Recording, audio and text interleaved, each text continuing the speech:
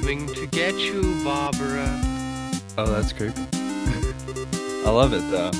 Now me, I not only drink really, I really drink. We are Buzz on Movies. Jesus. What?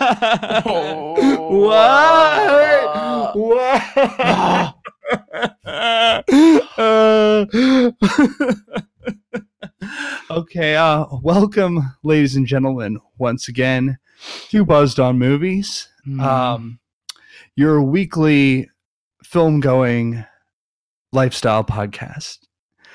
Times are somewhat dark this week at the Buzzed on Movies studio. We watched the Oscars this week, and we have some thoughts. They didn't go quite the way we anticipated, especially in some key categories. So, as always, I'm Teddy. Yeah, I'm Matt.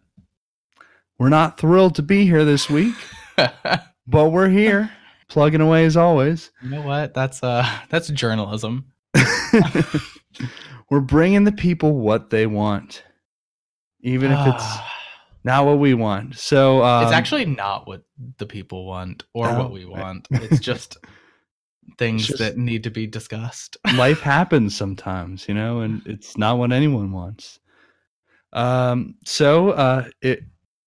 now you've probably heard about the results for the Oscars. Needless to say, there were a few surprises in there, especially if you listen to our pre-Oscars podcast. We sound very sure on that podcast about what some of these winners are going to be, and they just did not come through the way that we anticipated. Yeah. But, life is funny that way. Sometimes strange stuff happens. Why don't we focus on the good stuff to start with? Because there were many good things that happened during this Oscar ceremony. I think, first of all, what we should focus on is the ceremony itself. I thought, actually, despite some of the results, it went really smoothly, especially considering some of the build-up with all the controversies and the problems of not being able to find a host. This probably went better than it has in a while, and with no host at all. I thought it worked really well. I mean, I wasn't thrilled with it. I mean, I was bored when they weren't presenting an award. You know what I mean? But otherwise, yeah, it's fine. It was. I mean, I didn't notice it was egregiously bad. I've seen some opinions on the internet that really hated the no host thing. I don't know. I didn't care. I didn't see how it was particularly different from when they do have a host. The host has one role, really. So, it just felt to me like they spent more time actually just covering the winners or the song nominees or introducing the best pictures. It really didn't feel like there was a lot of filler in there. Usually there's 3 or 4 just terrible comedy bits that nobody remembers the next morning and that we all sort of collectively write off as spent time. Well, I guess that's what. Why do we even need that? Right. So I agree with that. And I think that a lot of people I saw who didn't like the hostless thing were and all of the jokes everybody was reading, it was clearly off of a teleprompter and they were unfunny. And it's well, that's every year. That's not anything new. That's what we come to. I mean, with or without a host, that's always been the case. They read off a teleprompter and then the host is reading off a teleprompter and is unfunny. So what's the difference? It's almost never funny. What they did was cut down on the unfunny stuff and just focus more on the winners and the nominees, which is, I think, how it should be. It's just never going to be a super entertaining show unless you're really into hearing what people think the best movies of the year are. It's just not a fun show unless you're interested in hearing a bunch of film names read off, which, you and I are. That's fine. A lot of other film going type people are. They're never going to really appeal to an audience who's just looking for a fun evening watching TV. No. I think those people may have to go elsewhere. But I thought this went well. Some of the winners, not so much, but we'll get to that. Sure. So starting off the night, my predictions I thought were going pretty well. And even the ones that I got wrong, I was happy about. They were some pleasant surprises, at least for me. early on. Why don't Yeah. we? I don't.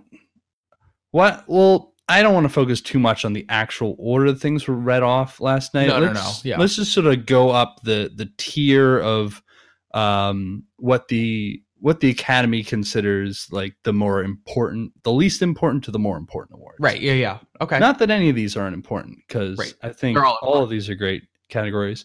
So best visual effects, Okay. which was quite an interesting category this year. We had a number of blockbusters in there, like Avengers: Infinity War, Ready Player One, and then Christopher Robin, which was kind of an interesting inclusion. Who ended up winning was First Man, which was I thought a pleasant surprise. It was good to see First Man win something. I felt like they didn't get as many nominations as they could have, and the effects in that movie were amazing. So it was good to see it recognized. Yeah, I was happy with it. I thought it was a good choice. I thought it was a fairly safe choice. It's like the easy like prestige picture of the bunch, but like yeah, it was good. It's fine. I'm happy with it. I wasn't mad about it. So it did look really good. So whatever. That was good. For makeup and hairstyling, we had Vice winning, which I think was definitely expected. It would have been nice to see Border sneak in there, but the makeup was really solid for Christian Bale transforming to Dick Cheney. I mean, that was just incredible. So yeah, I agree. I'm not surprised. I wish Border had won, just like you said, but yeah, it's nice that Vice won. That's fine. Yeah, and Vice didn't end up taking home. Like, did they get anything else that night? I don't think so. No. So yeah, I mean, it was good for them to at least get that, because otherwise they came up empty-handed.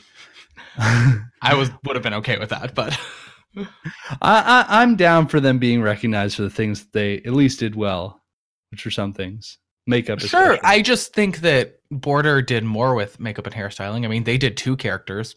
Vice only did 1, so yeah. Well, I mean, Amy Adams's character as Dick Cheney's wife, she got aged pretty well. It's not as dramatic a transformation as Christian definitely Bale, not as dramatic, and doesn't have to look like somebody that we all instantly recognize the way Christian Bale did. Like, right? Yeah.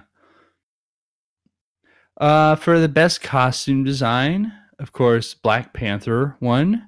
That you thought that they were going to win. I was rooting for the favorite, but I was also glad to see Black Panther win. I thought you made a pretty good case for why it should win, and yeah, I think in general people are happy with this one, and I'm happy with it as well. Yeah, I'm super happy with it. Like, yeah, you're right. I think I made a good case. So I'm on board with this. Black Panther should have won, and it did. So I'm happy with it. The costumes are very unique. It was good to see all these costumes inspired by African traditions, which it was a unusual costume nominee in that regard, and it was good to see it win. Yeah, absolutely. For production design, again, Black Panther took home the award. That one, yeah, I think that's pretty good. They did have to build a whole fictional world and design all the features that would go in it. For sure. I mean, I think that just in terms of sheer world building, none of the other movies like held a candle to what Black Panther did with production design. So, I mean, they created a whole new world. So it was pretty exciting. Yeah, that's true. Mary Poppins Returns sort of did that, but really Mary Poppins Returns was just another movie rehashed. So that's not really. Yeah, I mean, like parts of Mary Poppins Returns had some pretty impressive production design. It did, but yeah. In general, it's like I don't know. I still think Roma is my favorite in terms of production design. Roma's very impressive. I just think that their ability to create those city blocks and design them in a way that it's just fully immersive, and that they could move the cameras around in there very easily and get some incredible shots. I just thought that was really good. But for sure, I definitely recognize that Black Panther had quite the achievement this year, and I think they deserve that award. So yeah, no problem there. So then for best cinematography, we had Roma winning. I think that was definitely a good win. They were far and away the best. Again, I liked Cold War a lot. I would have liked to see them get a win because they had great cinematography and the movie just didn't get enough recognition this year. But I think we have to kind of bow down to Roma's dominance in this category this year. Yeah, I think you're probably right. I think Roma completely deserved it. This is fine. Oh, we're starting to run out of... Well, there's a few more things that were okay. All right, so for original score, Black Panther won. Yeah, this was good. Ludwig Göransson. Yeah. Again, I was a little disappointed not to see if Beale Street Could Talk take this one. I was rooting for Beale Street. I was, but yeah, they were woefully under-recognized in this year's awards, and the score was truly incredible and a very crucial part of the movie. So I would have liked to see them win, but the score for Black Panther, really good.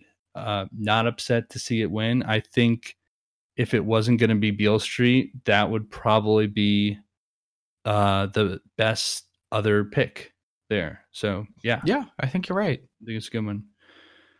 Well, best original song, obviously it was Shallow. We called it. We didn't have any doubts about that one going in, and sure enough, it won. The performance at the Oscars was truly incredible. Everyone's still talking about it.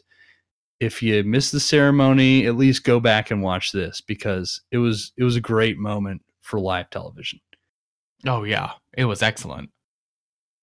That was an amazing moment. Yeah, absolutely one of the top highlights. Yeah.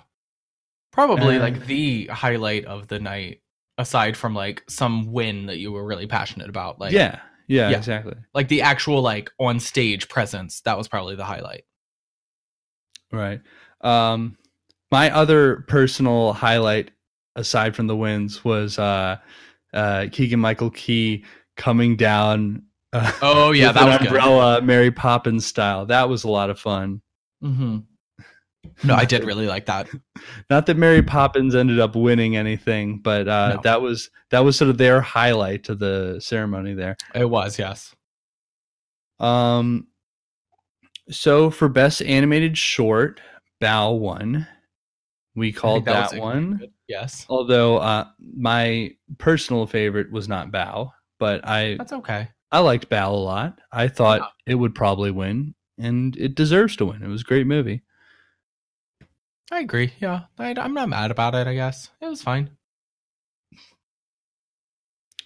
Best live action short, that was Skin. Again, I called this. Not my favorite, but it was all right.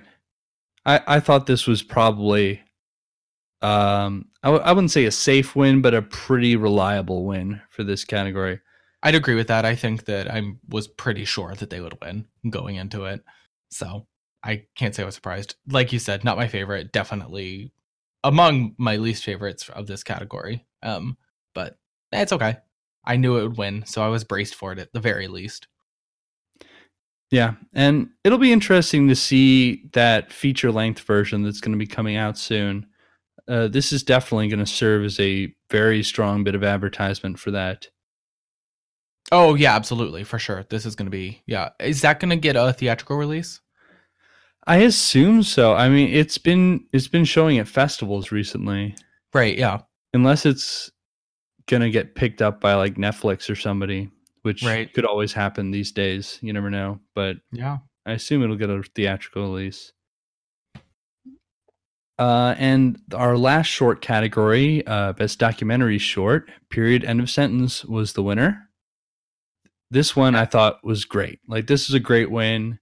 This is a lot of fun. The filmmakers on stage were having a lot of fun with it. That was a really good moment, having them all on stage. They were awesome. And this wasn't my personal pick, but this was definitely one of my favorites in the category, and I was very happy to see it win. Yeah, I was super happy with it, especially after seeing their speech. Reika Zebtachi and Melissa Burton were awesome on stage. They were so happy and excited and just like rad. They were cool people, I think. Yeah, it was a fun moment. For our best documentary feature, Free Solo won. I was very happy with that. Again, I was kind of between that one and Minding the Gap in terms of which one I wanted to win the most. I think I ended up going with Minding the Gap, but I think Free Solo was the favorite here, and they indeed won, and it was a great win. It was a great movie. Yeah, I mean, Free Solo is good. I really liked it. I really thought Minding the Gap should win, and I maintained that, but Free Solo was good. I liked most of this category, so I wouldn't have been mad about any of them, really, but... Yeah, documentaries this year. I was happy with it. Like, usually there's at least one or two that's like kind of like, okay, I guess I can see why this was nominated, but come on. But like all of them this year I thought were very watchable. Yeah, I enjoyed all of the documentaries on some level. There's none of them I disliked. So for best foreign language film, Roma ended up winning. This wasn't personally what I thought was going to win. As I said earlier, my prediction was that Cold War would win so they could give Roma Best Picture. That did not end up happening, and we'll get into that later. Oh yeah, this was the first sign of bad things to come, though. Yeah, this was like, there. Oh, did they not win Best Picture then? Yeah. The moment Roma won this, I was like, Roma's not winning Best Picture, and it's all a downhill slide. Yeah. Although by then we'd already had some indication that things were going to go rough. Yeah. So. Yeah, we were already a little worried at this point. But, you know, if they weren't going to give Roma the Best Picture, I think it definitely should have gotten Best Foreign Language. As much as I love Cold War, and yeah, I completely deserved agree. to win. Yeah, they had to give Roma some sort of top level win like this because it was incredible. They definitely deserved it. Best Animated Feature for me, this might have been my favorite win of the night. It was Spider-Man Into the Spider-Verse. We all knew that this was what was supposed to be, and we were so afraid that the Academy was going to fall into their normal tricks and just give it to whatever Disney put out this year. Which would have been, they would have had two options. Yeah, they had two different chances to do that, but they didn't do it. They gave it to Spider-Man. It was a great pick. Although, technically, Disney did win out because Marvel is Disney. So okay, but they didn't make this. I'm just saying that at the end of the day, Disney won no matter what, and Disney had 3 of the best animated feature film documentaries under their belt. These are all Disney wins. Yeah, they're probably not mad at more advertisement for Spider-Man. Nope, not at all. Money in their pockets. But it was a great win nonetheless. It was yeah. Very, absolutely. very glad to see that. Super deserved. Probably the most easily deserved win of the night. Like, no contest, you know? So yeah, it was great. All right. So we've gone through the bulk of the minor awards here. There's a few left in the minors that we've skipped over for particular reasons. But let's start going through those now. I think that it's actually 3 and they all went to the same movie. Yes. So we can just lump them all into one general category here if we would like. So, yeah, best sound editing, best mixing, and best editing all went to Bohemian Rhapsody. It was painful to experience this happening. It was physically, my body was in agony every time they said Bohemian Rhapsody. This was really bad. And so the sound categories happened first. I'd say that was relatively early in the night, maybe around the end of the first hour. Yeah, that's we knew. As soon as they gave it the sound editing nomination, gave it the sound editing win, I knew they were also going to win sound mixing. Yeah, that's because I'm like, okay, well, clearly they've looked past the fact that the only thing people like about the sound is that it's got Queen songs in it. So why wouldn't they give it mixing too? And sure enough, there we go. Yeah, at that point, I lost all hope that we were going to get a Quiet Place win in there or a First Man win.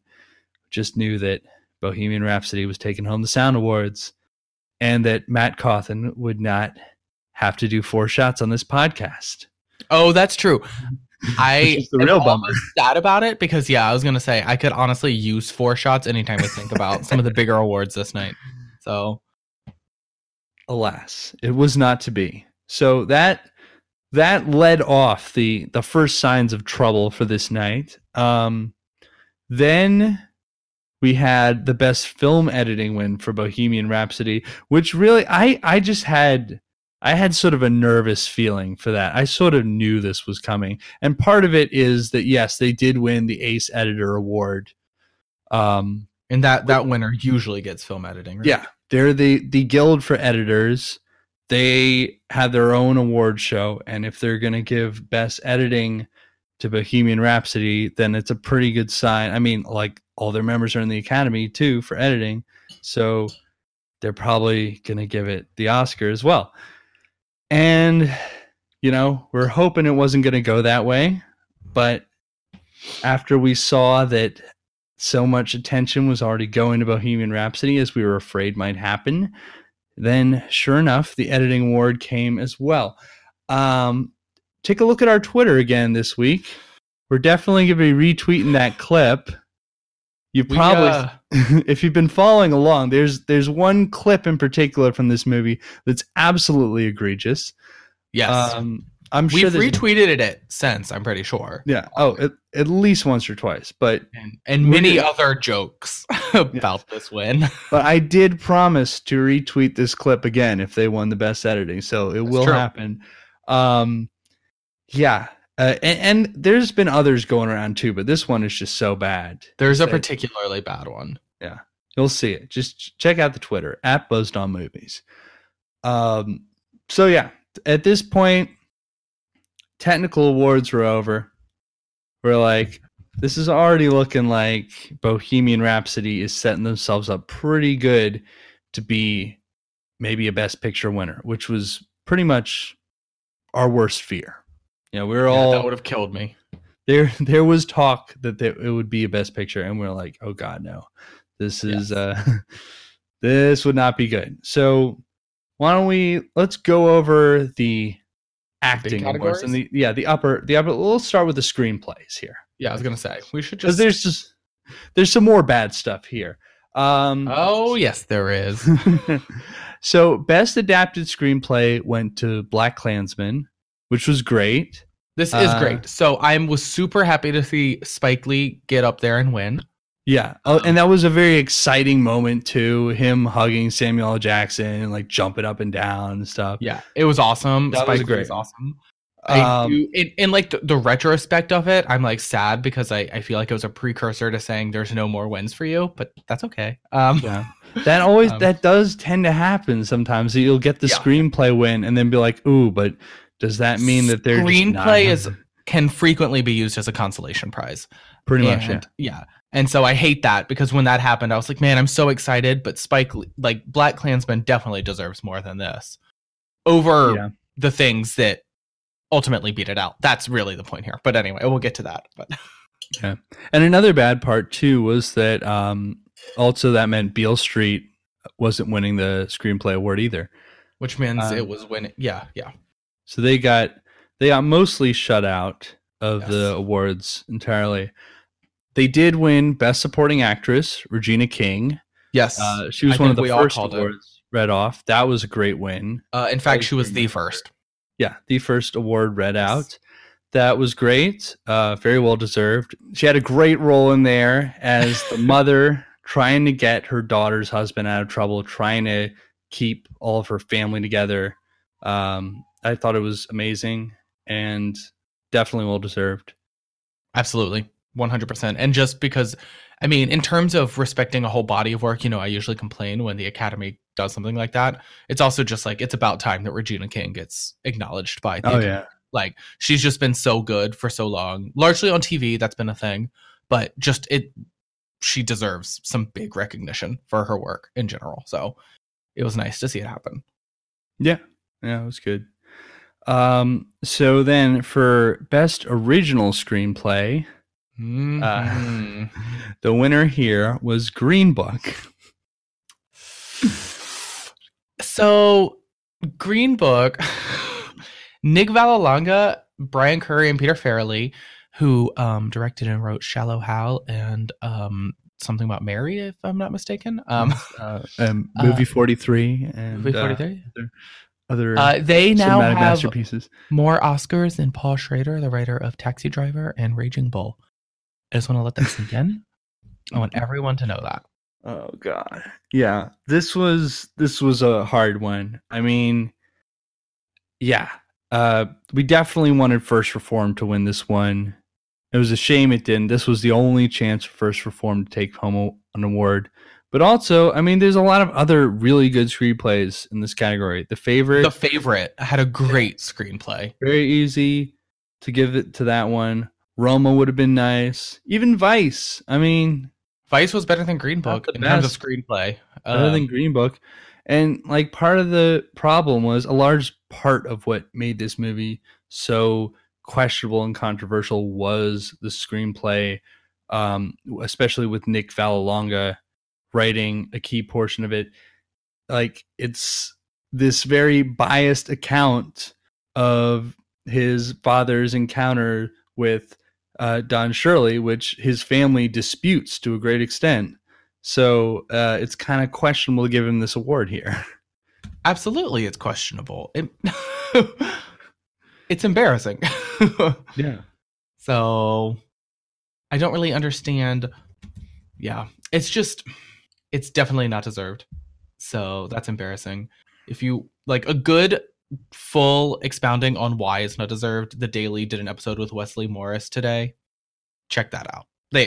He does a good job of explaining why just like the whole concept of this movie just did not work. So I can't explain it. It's not my, other people can explain it better than I can, is all I'm saying. But he is a black man. I am not. And this is like not my, I should elevate his voice, not just be the voice, Yeah. But we're a little out of our wheelhouse here, but yeah, we did see this movie. So we did see this movie, and it's like this movie about racial reconciliation written by a bunch of white guys. Like, why? Like, they're not the people who need to be speaking on this issue. Why did they write it and then also get it wrong? Like, just and then also make wrong. Like, to make the white guy the central character. It doesn't make any sense. So, well, I don't know why you award that screenplay is the big thing. Like, yeah. Over First Reformed. First Reformed. Oh God, great screenplay. That really is disappointing that they didn't take home anything this year. So, in the same realm, we have Mahershala Ali for Best Supporting Actor. This one definitely wasn't the worst win for Green Book to have this night. I mean, no, I think of all the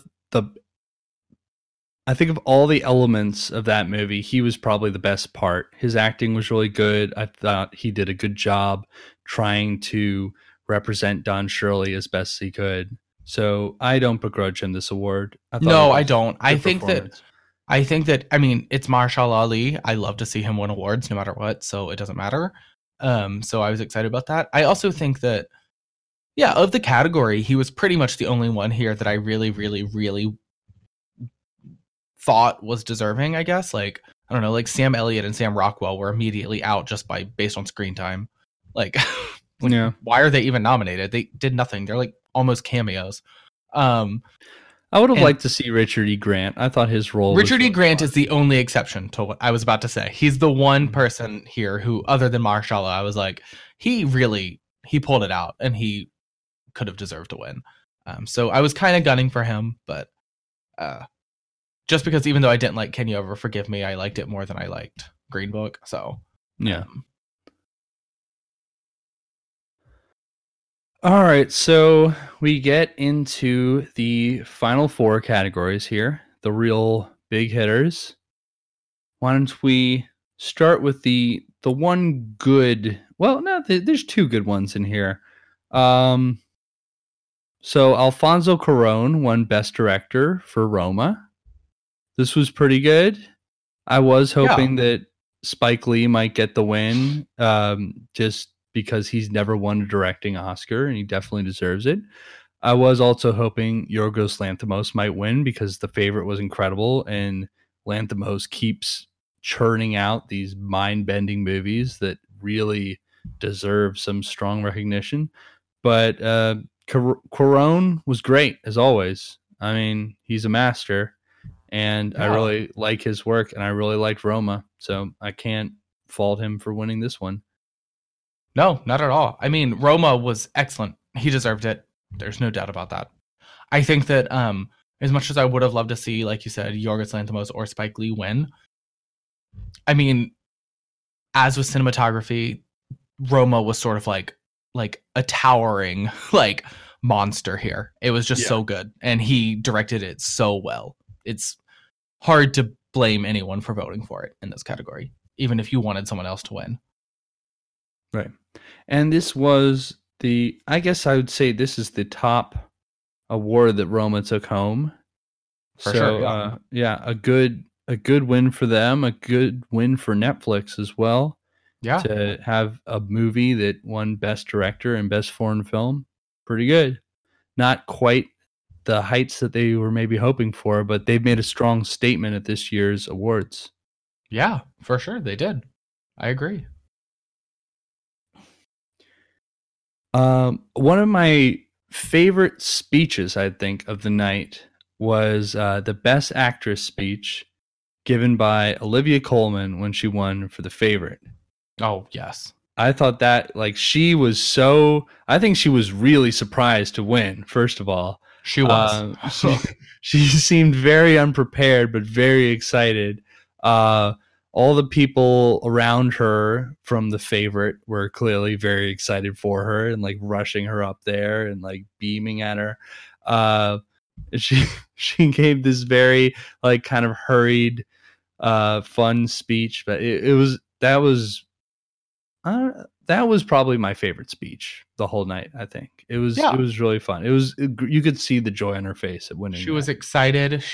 She felt very relatable, like just like her surprise and excitement and emotion. It felt very genuine and really great, and it was just exciting to see someone win who really, really clearly didn't want it for the wrong reasons or anything like that, and was genuinely like surprised to have won and had just put her all into a role and deserved the win as a result.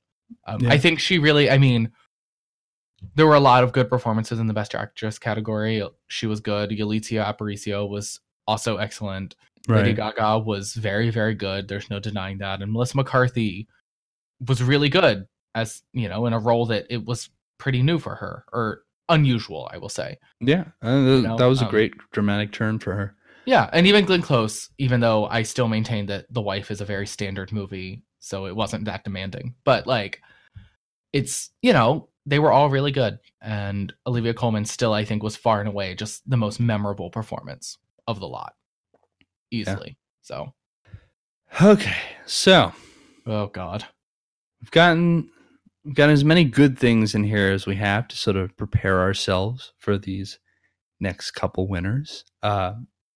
So, in a move that we sort of anticipated, I mean, I definitely think he was a bit of a front runner at times, so this wasn't entirely a shock. But Rami Malek won Best Actor for Bohemian Rhapsody. He sure did. I don't know. You know, I guess we all sort of weren't surprised by it, at the very least. Yeah. You know, Bradley Cooper had sort of fallen out of the picture for a while there. We all kind of knew he wasn't really in the running anymore. Yeah, he sort of did. We kind of knew Willem Dafoe never really had been in the running. He was just like a spot filler, I guess. Yeah. Yeah. I mean, it was a great role, but he was never really in the conversation. Yeah. Nobody like was going to vote for him I mean, I'm sure somebody voted for him, but it wasn't like going to be enough. We all knew that. And even like Viggo Mortensen, I don't think anyone really ever thought he was going to win Best Actor. It really had come down to Christian Bale and Rami Malek. Yeah, that was pretty much the two of them. So, Oh God. And like I don't know which one would have made me less happy. Just because I just you didn't like either of these movies. I didn't like either of the movies, so there's just like a starting point. And I really hate the thing about rewarding movies that were bad but had like one good aspect. Like, I don't know. I get it, but at the same time, I just would never be able to vote for something so that a bad movie can later say that they were Academy Award winning. I just like could not handle that morally. But right. It's also like I'm just like Freddie Mercury and Dick Cheney are people that we have so much video of. I mean, there's so much about all of them. Yeah. That you can watch and read anywhere. These performances are impersonations, and it's like really depressing to see the Academy repeatedly give wins to people who were just giving impressions. Like, it's just like a bummer. Like, there were people here who created entire roles, and like even like Willem Dafoe was Vincent Van Gogh, but we don't have endless archived video of Vincent Van Gogh. Right, yeah. You know, like that he had to create Vincent Van Gogh based on paintings and writings. Like, and that's very different than somebody we have video of. Rami Malek really is impersonating video. I mean, he does exactly things that you see in videos. Like, which is why people like the movie. I mean, it is comforting to people because it's like, oh, he acts like Freddie. Yeah. Which is, and like, that's not nice, a knock on Rami Malek. He was really very, very good. But it is a bummer because the Academy seems to repeatedly favor those types of awards. Like, and I don't feel like the movie really gave him like any really big dramatic moments. It didn't give him enough chance to shine and like try to give that an actorly turn to it beyond just imitation. I mean, when it did, it was getting things wrong, so I can't really call you, like, I can't say that you're wrong because those moments also just made me angry, so I don't even want to think about them. Because there was that fight with like his like creepy partner in the house after it turns out the guy was like micromanaging his life or whatever, and they fight and he, you know, gets diagnosed with AIDS, and all of that is like very, very dramatic, but they don't really allow it to linger. They don't let him, like, you know? Yeah, I mean, that's what I mean. It's like, it's just sort of brushed over, and a lot of it's just, look, here's Queen performing again. Here's them in the studio. Like, right. You can just go back and watch archival footage of Freddie Mercury doing all those things. Right. Which is, of course, I'm sure how he prepared, and that's great, and he should, and that's what a biopic is for, but it would have been nice to see, I don't know, it just is, I prefer roles where somebody had to not just impersonate a video they've seen a million times. So, and it's also because it's Bohemian Rhapsody, and I don't want Bohemian Rhapsody to have one of the like big categories under their belt. I just don't want that, you know? So, yeah, I mean, how many awards did they end up winning in total? 4, here? I think this was it. It was this and then the 3 technical awards. So that's more than Roma. They actually won the most more than Favorite. Yeah, that's the most of any film. Yeah, that's not great. No, that's not. Like, for a film that, you know, while it was a crowd pleaser, like, I mean, if you look at like the Rotten Tomatoes score or anything, like, most people did not think this was a great film, right? Even if it was entertaining. Also, only 4 films won more than 1 award anyway, so yeah, it's pretty. Well, I guess that is kind of unusual. Usually, you've got like a good handful of films that have at least 2, right? And none of them really, like, it's hard. I mean, Bohemian Rhapsody won 4, and only one of them is in a category that people other than like us, you know, and people who pay attention to film in general, like, seriously, are going to remember later. Like, and that's Best Actor. Right. And like a year from now, nobody's going to think about the sound editing and sound mixing necessarily.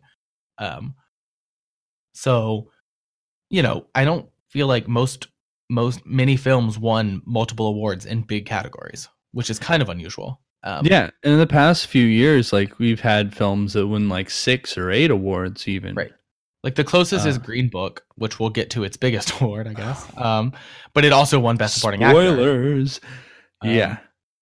And then I guess Roma won Best Foreign Language and Best Director. But but people never tend to remember best foreign language. So Yeah.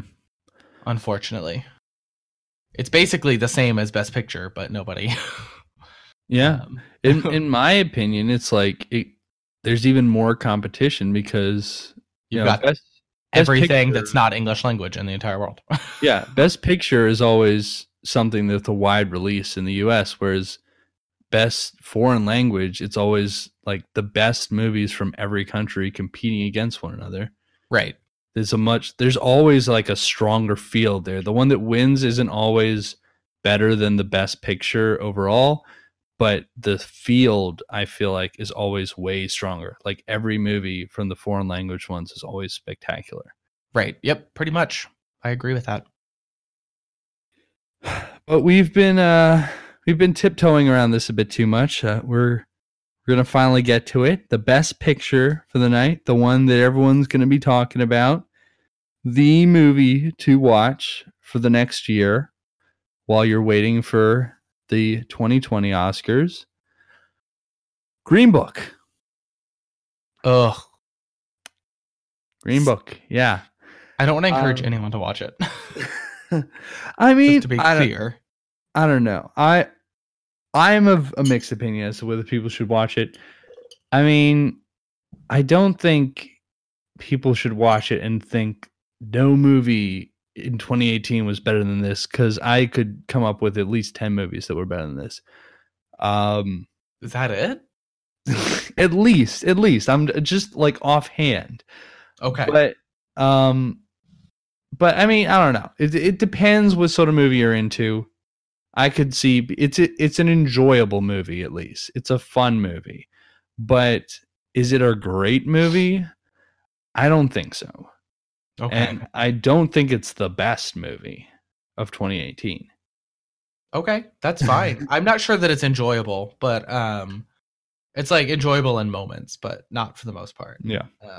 Just because it's so like bland and manipulative, but like Yeah.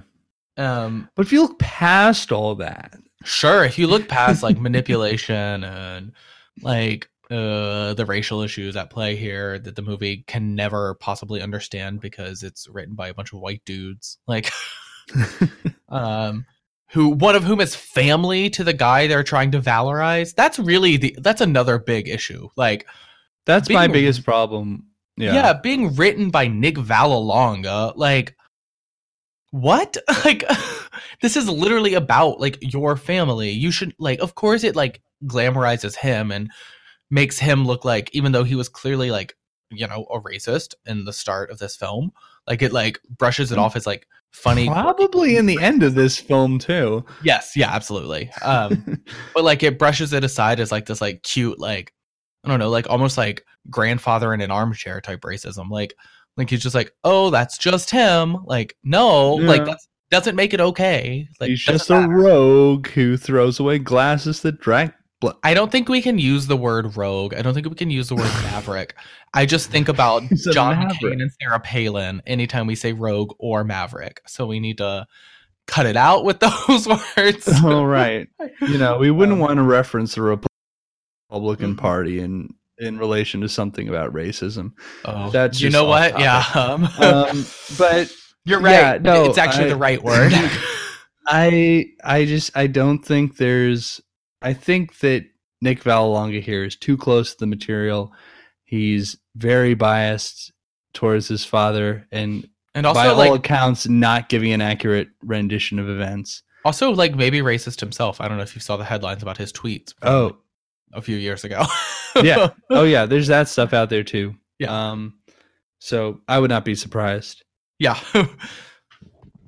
But like even just objectively as a film, this is not at all what I would say is the best movie out of this category. I mean, it's, if you're ignoring all the problematic issues aside, which are bad enough, just as a straightforward film, it's not as skillful or masterful as some of the other movies in this category, like The Favorite, Roma, even A Star Is Born or Black Klansman, I think would be far better picks for Best Picture. Yeah, I mean, I think just about any of them would have been. I can't think of it. In fact, I would say any of them would have been. You would even say Vice? Well, because Vice, at least, I felt like had some like skill put into the directing and editing. I don't think it necessarily worked, but like you can see there was effort there. Green Book didn't do try anything clever with its editing or with like anything about the film itself or like its camera. There was nothing special happening there. There wasn't even the attempt at it. It was very straightforward and very bland style. And I mean, that works with dramas sometimes, but like it doesn't necessarily make for a Best Picture win. Yeah, it was like a middling biopic type film, which, I mean, if we have to be honest, is unfortunately the kind of movie that often wins Best Picture. So in a way, this is your classic Oscar bait film. Well, Green Book, it was definitely a classic Oscar bait film. I think it's made worse just because of like the racial problematic issues that are involved here. I mean, I think that if this existed in a vacuum and those weren't issues, but that doesn't even make sense because then the movie wouldn't exist. But, you know, without those issues, sure, this is like exactly what I would expect to win. Yeah. I just thought maybe the Academy could do better now because there's no reason. I mean, it's also like impossible that they missed that drama, you know, like the voters, like it's 2019. And it's definitely fair to criticize the film on those issues because it makes those issues a central focus of the film.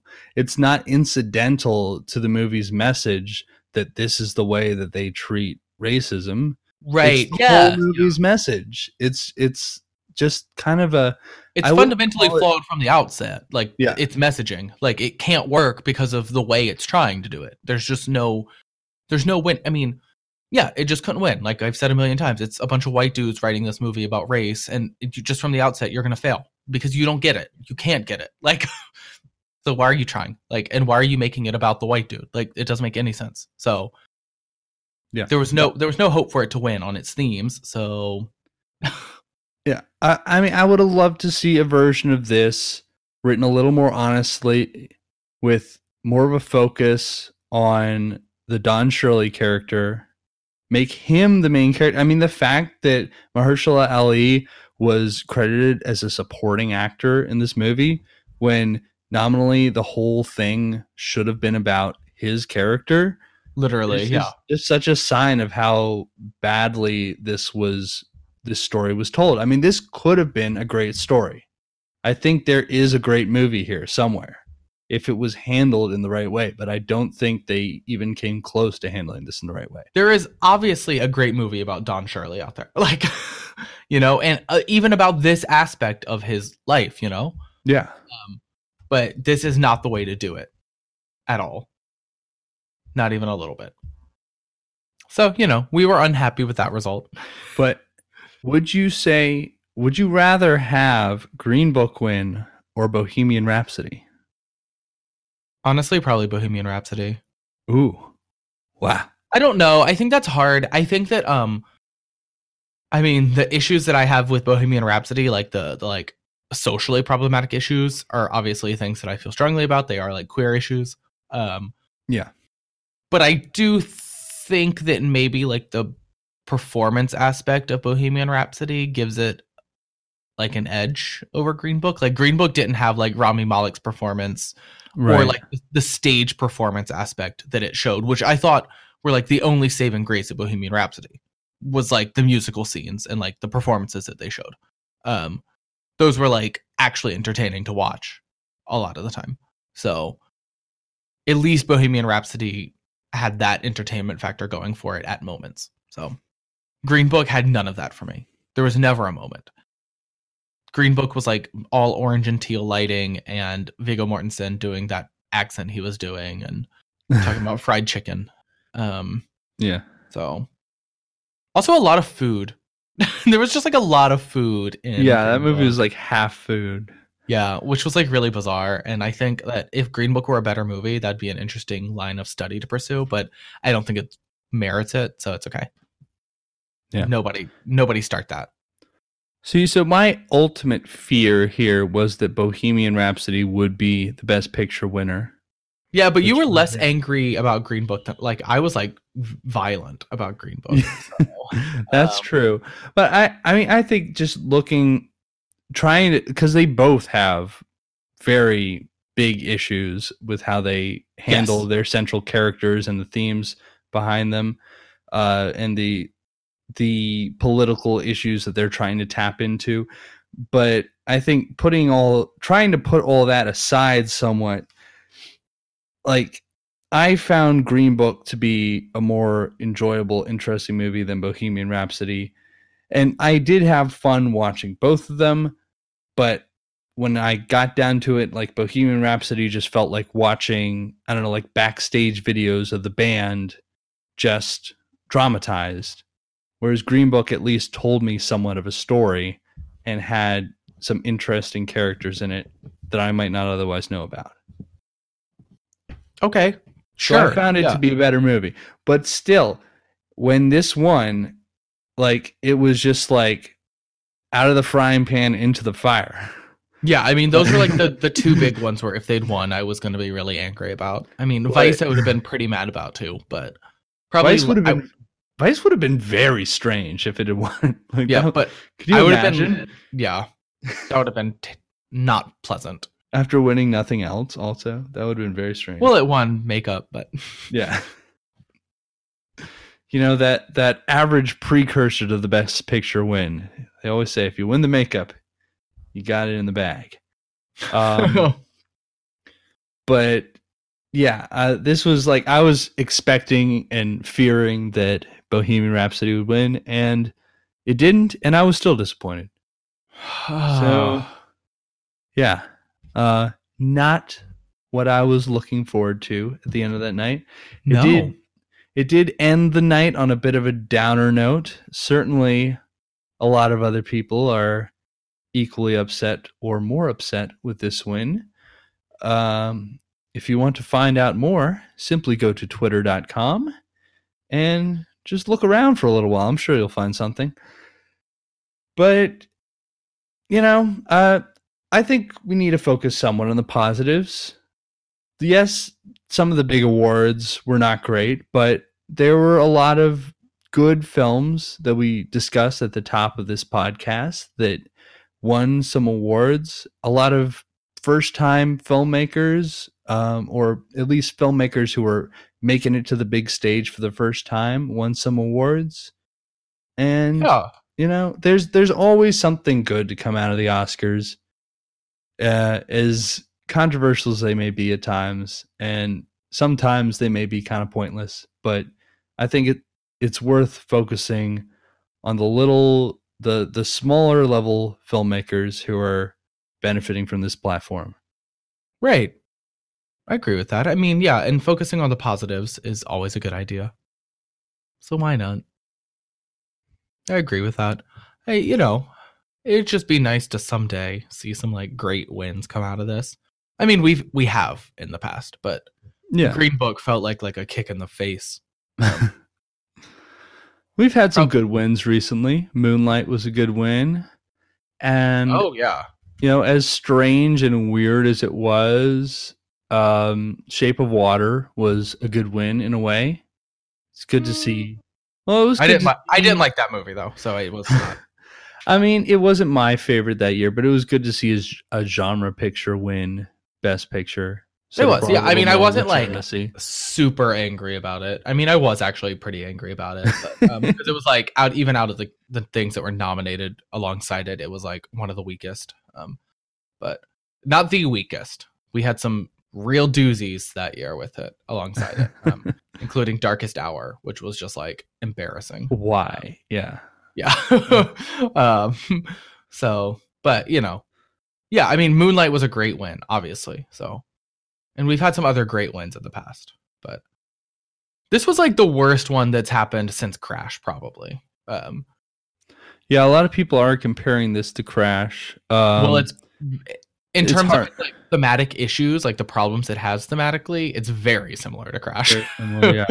And was also up against Spike Lee that year. Wait, no, never mind. Was it not? Was it? No, that was Driving Miss Daisy, right?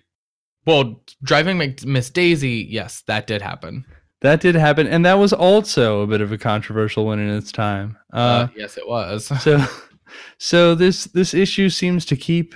Well, Driving Miss Daisy is like basically the same movie as Green Book, only some like it's reverse. It's reversed. It's a reverse. The old reverse Driving Miss Daisy. Oof. Yeah. So I don't know. I doubt this is the last terrible Best Picture winner we have. It certainly isn't the first.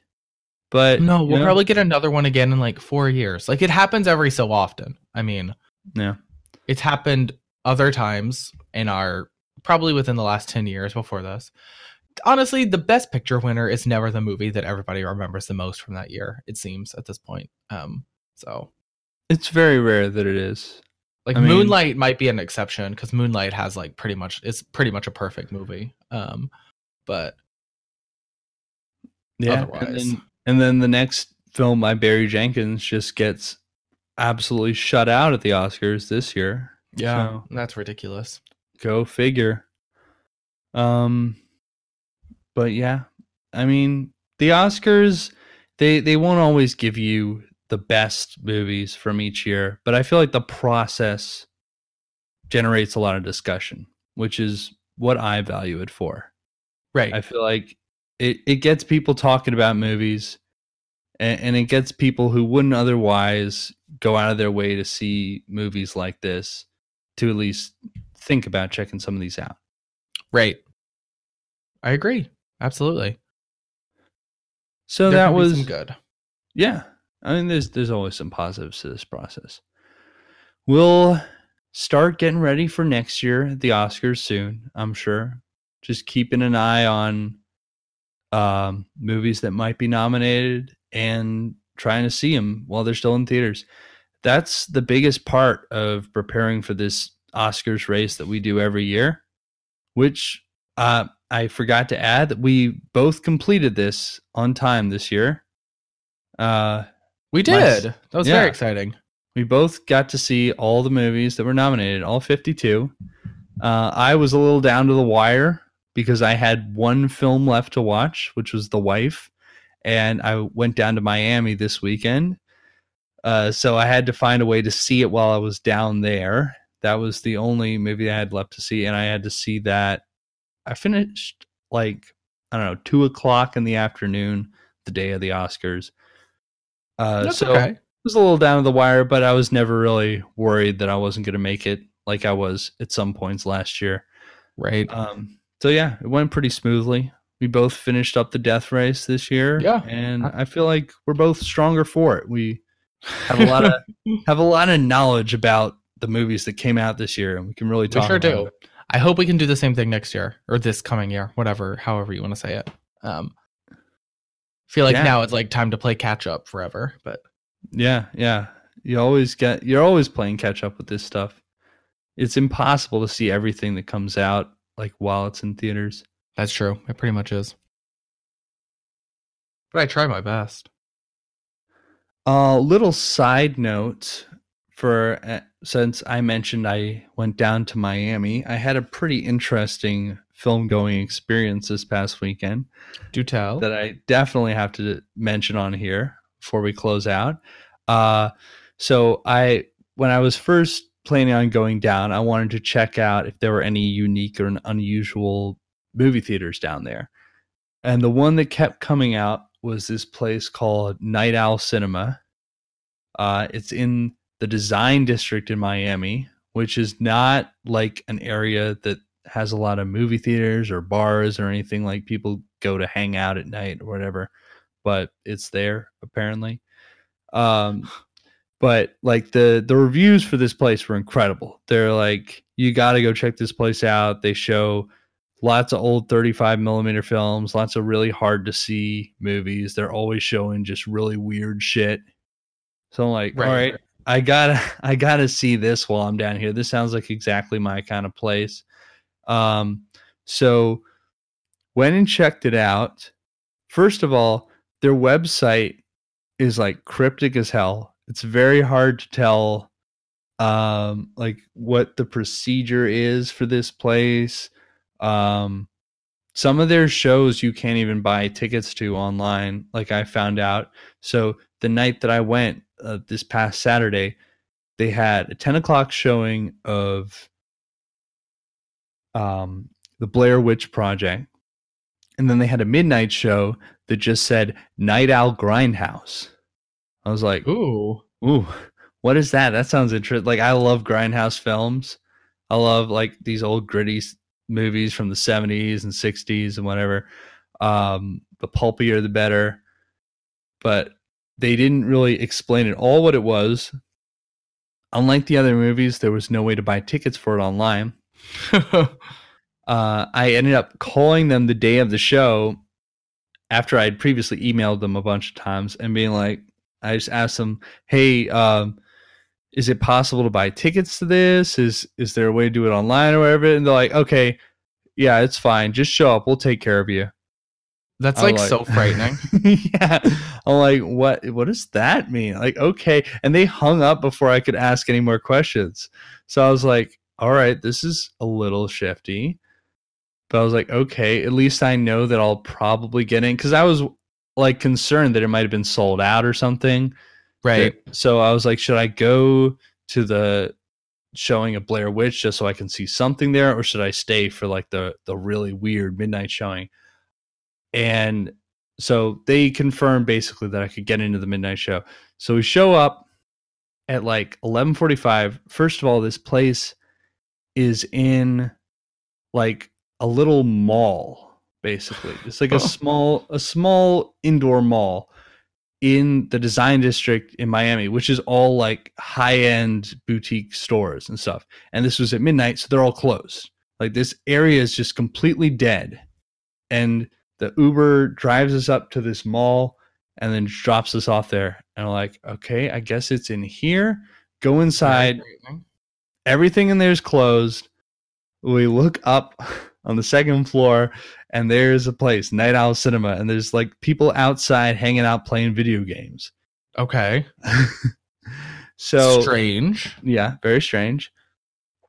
Go up there and they asked if we were there for Blair Witch Project. And I assumed like, oh, wait, it's 11:45. Like the Blair Witch was supposed to start at 10. So like, oh, maybe the midnight show is another showing of Blair Witch and it's just like a secret showing or something or whatever. So I'm like, okay, yeah. So like, all right. So like I bought the tickets or whatever and went in there and it was like the last 20 minutes of Blair Witch. Okay. So we only saw like the last 20 minutes of the Blair Witch Project. So like, okay, yeah, whatever.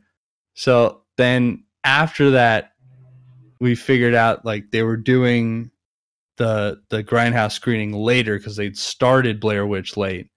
So we got tickets to the Grindhouse show, which started at like 12:30. Okay. So it was already getting like really late at this point. And I talked to a few of the people there while we were waiting for it to get started. And they're like, how'd you even find out about this place? I'm like, I don't know. I just check out weird movie theaters all over the place. And like, I talked to them about like Sun Cinema and the Nighthawk, and like they knew about these places. So like, yeah, all these little micro cinemas, we all know each other. Like we communicate, which I thought was pretty cool. That is really cool. That's awesome. And so then when it came time to actually start the movie, the guy, like the projectionist, he was like, okay, so legally we are probably okay to show this. Oh my God. But technically nobody's supposed to have a copy of this film or something like that. I'm like, all right, this sounds really bad already. He's like, so don't ask where we got this and just enjoy, basically. I'm like, okay, this is fucking weird. And just to give you like a idea of the setup of this place, it's just like, I don't know, maybe like 5 rows of seating. A few of them were just like individual seats, but a lot of them were like couches and stuff. So we're like chilling out on a couch kind of near the back, the projector like right behind us. It's a very like ramshackle setup, but it was like really cool and it looked really neat inside.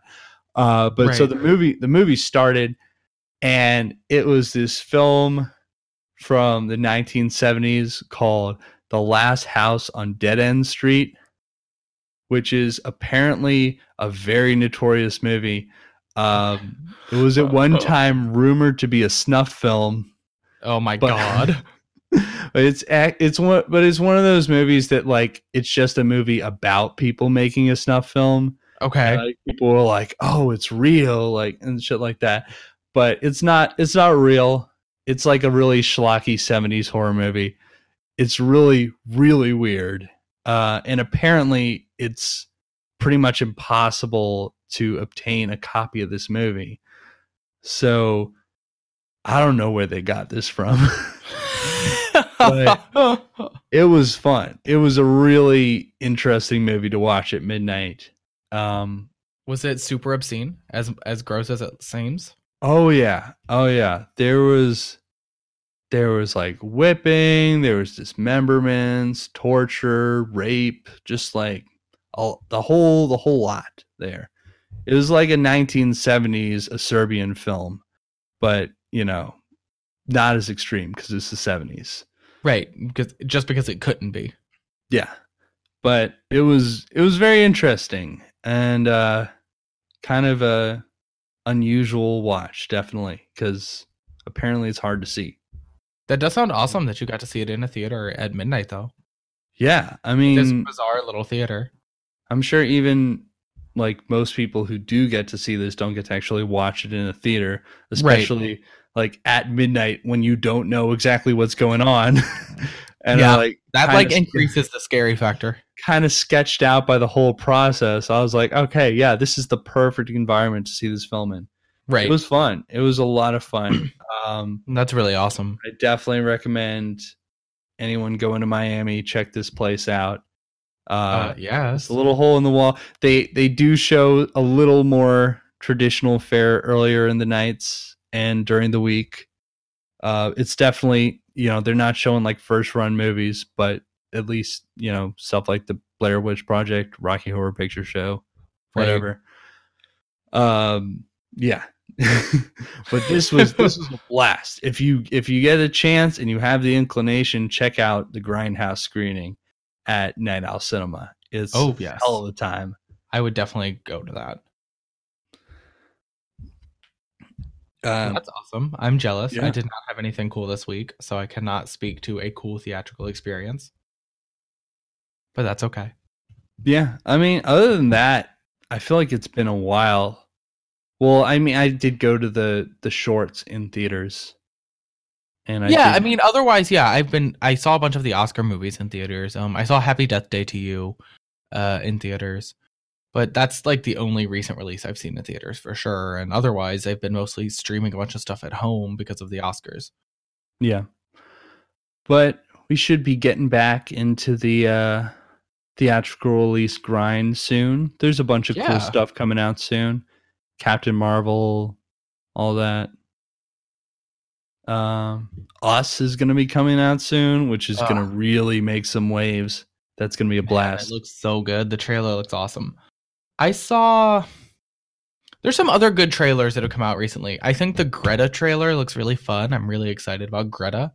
That Chloe Grace Moretz movie that's coming out. I think it looks generally pretty good. I think it could go bad. I don't know. I think it looks like it's going to be as like just pulpy and indulgent enough to be just fun no matter what. Right. Yeah.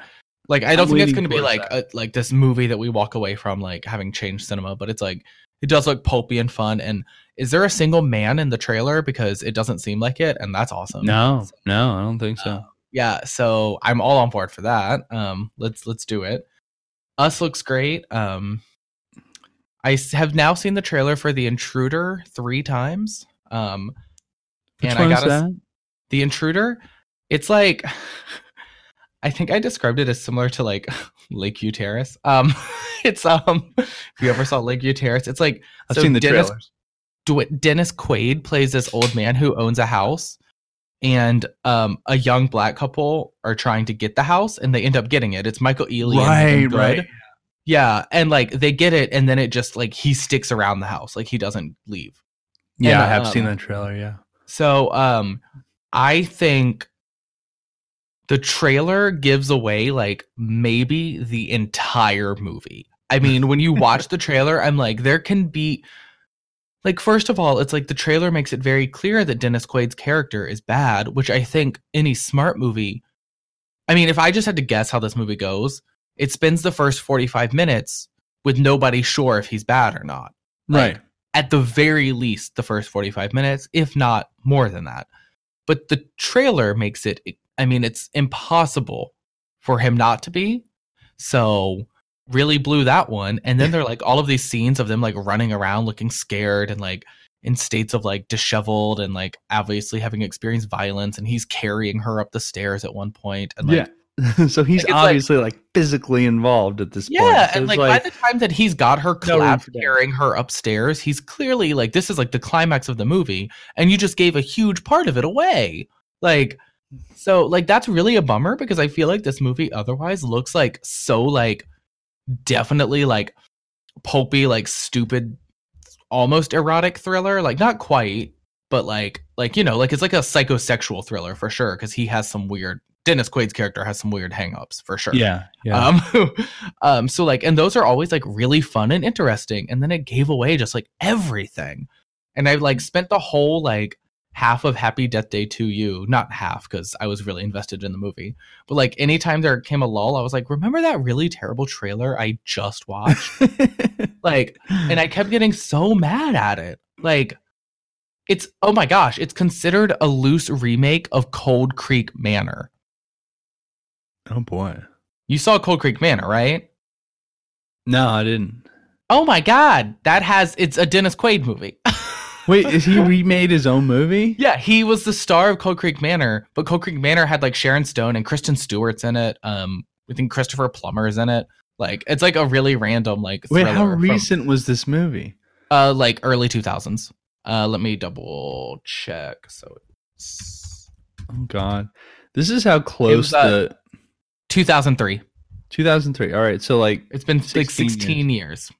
So this is how short the remake cycle has gotten now, that they can use the same actors in the remake at this point. Yeah. Yeah.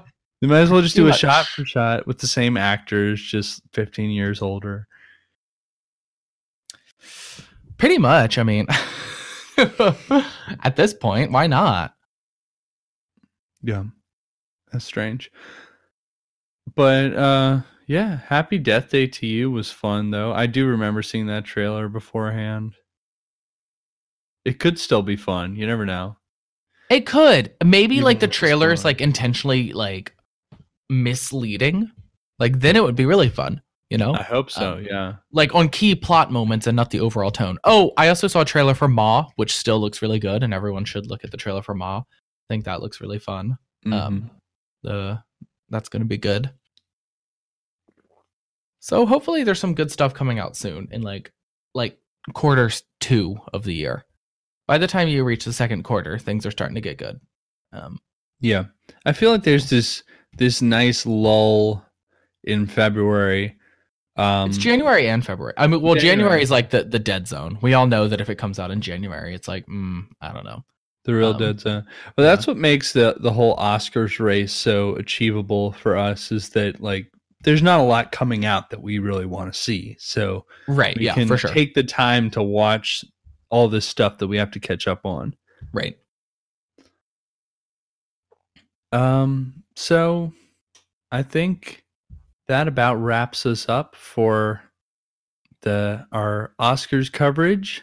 I think so. It's been a long road. We've covered most of the movies that were nominated, and we've covered what we thought would win and what actually won.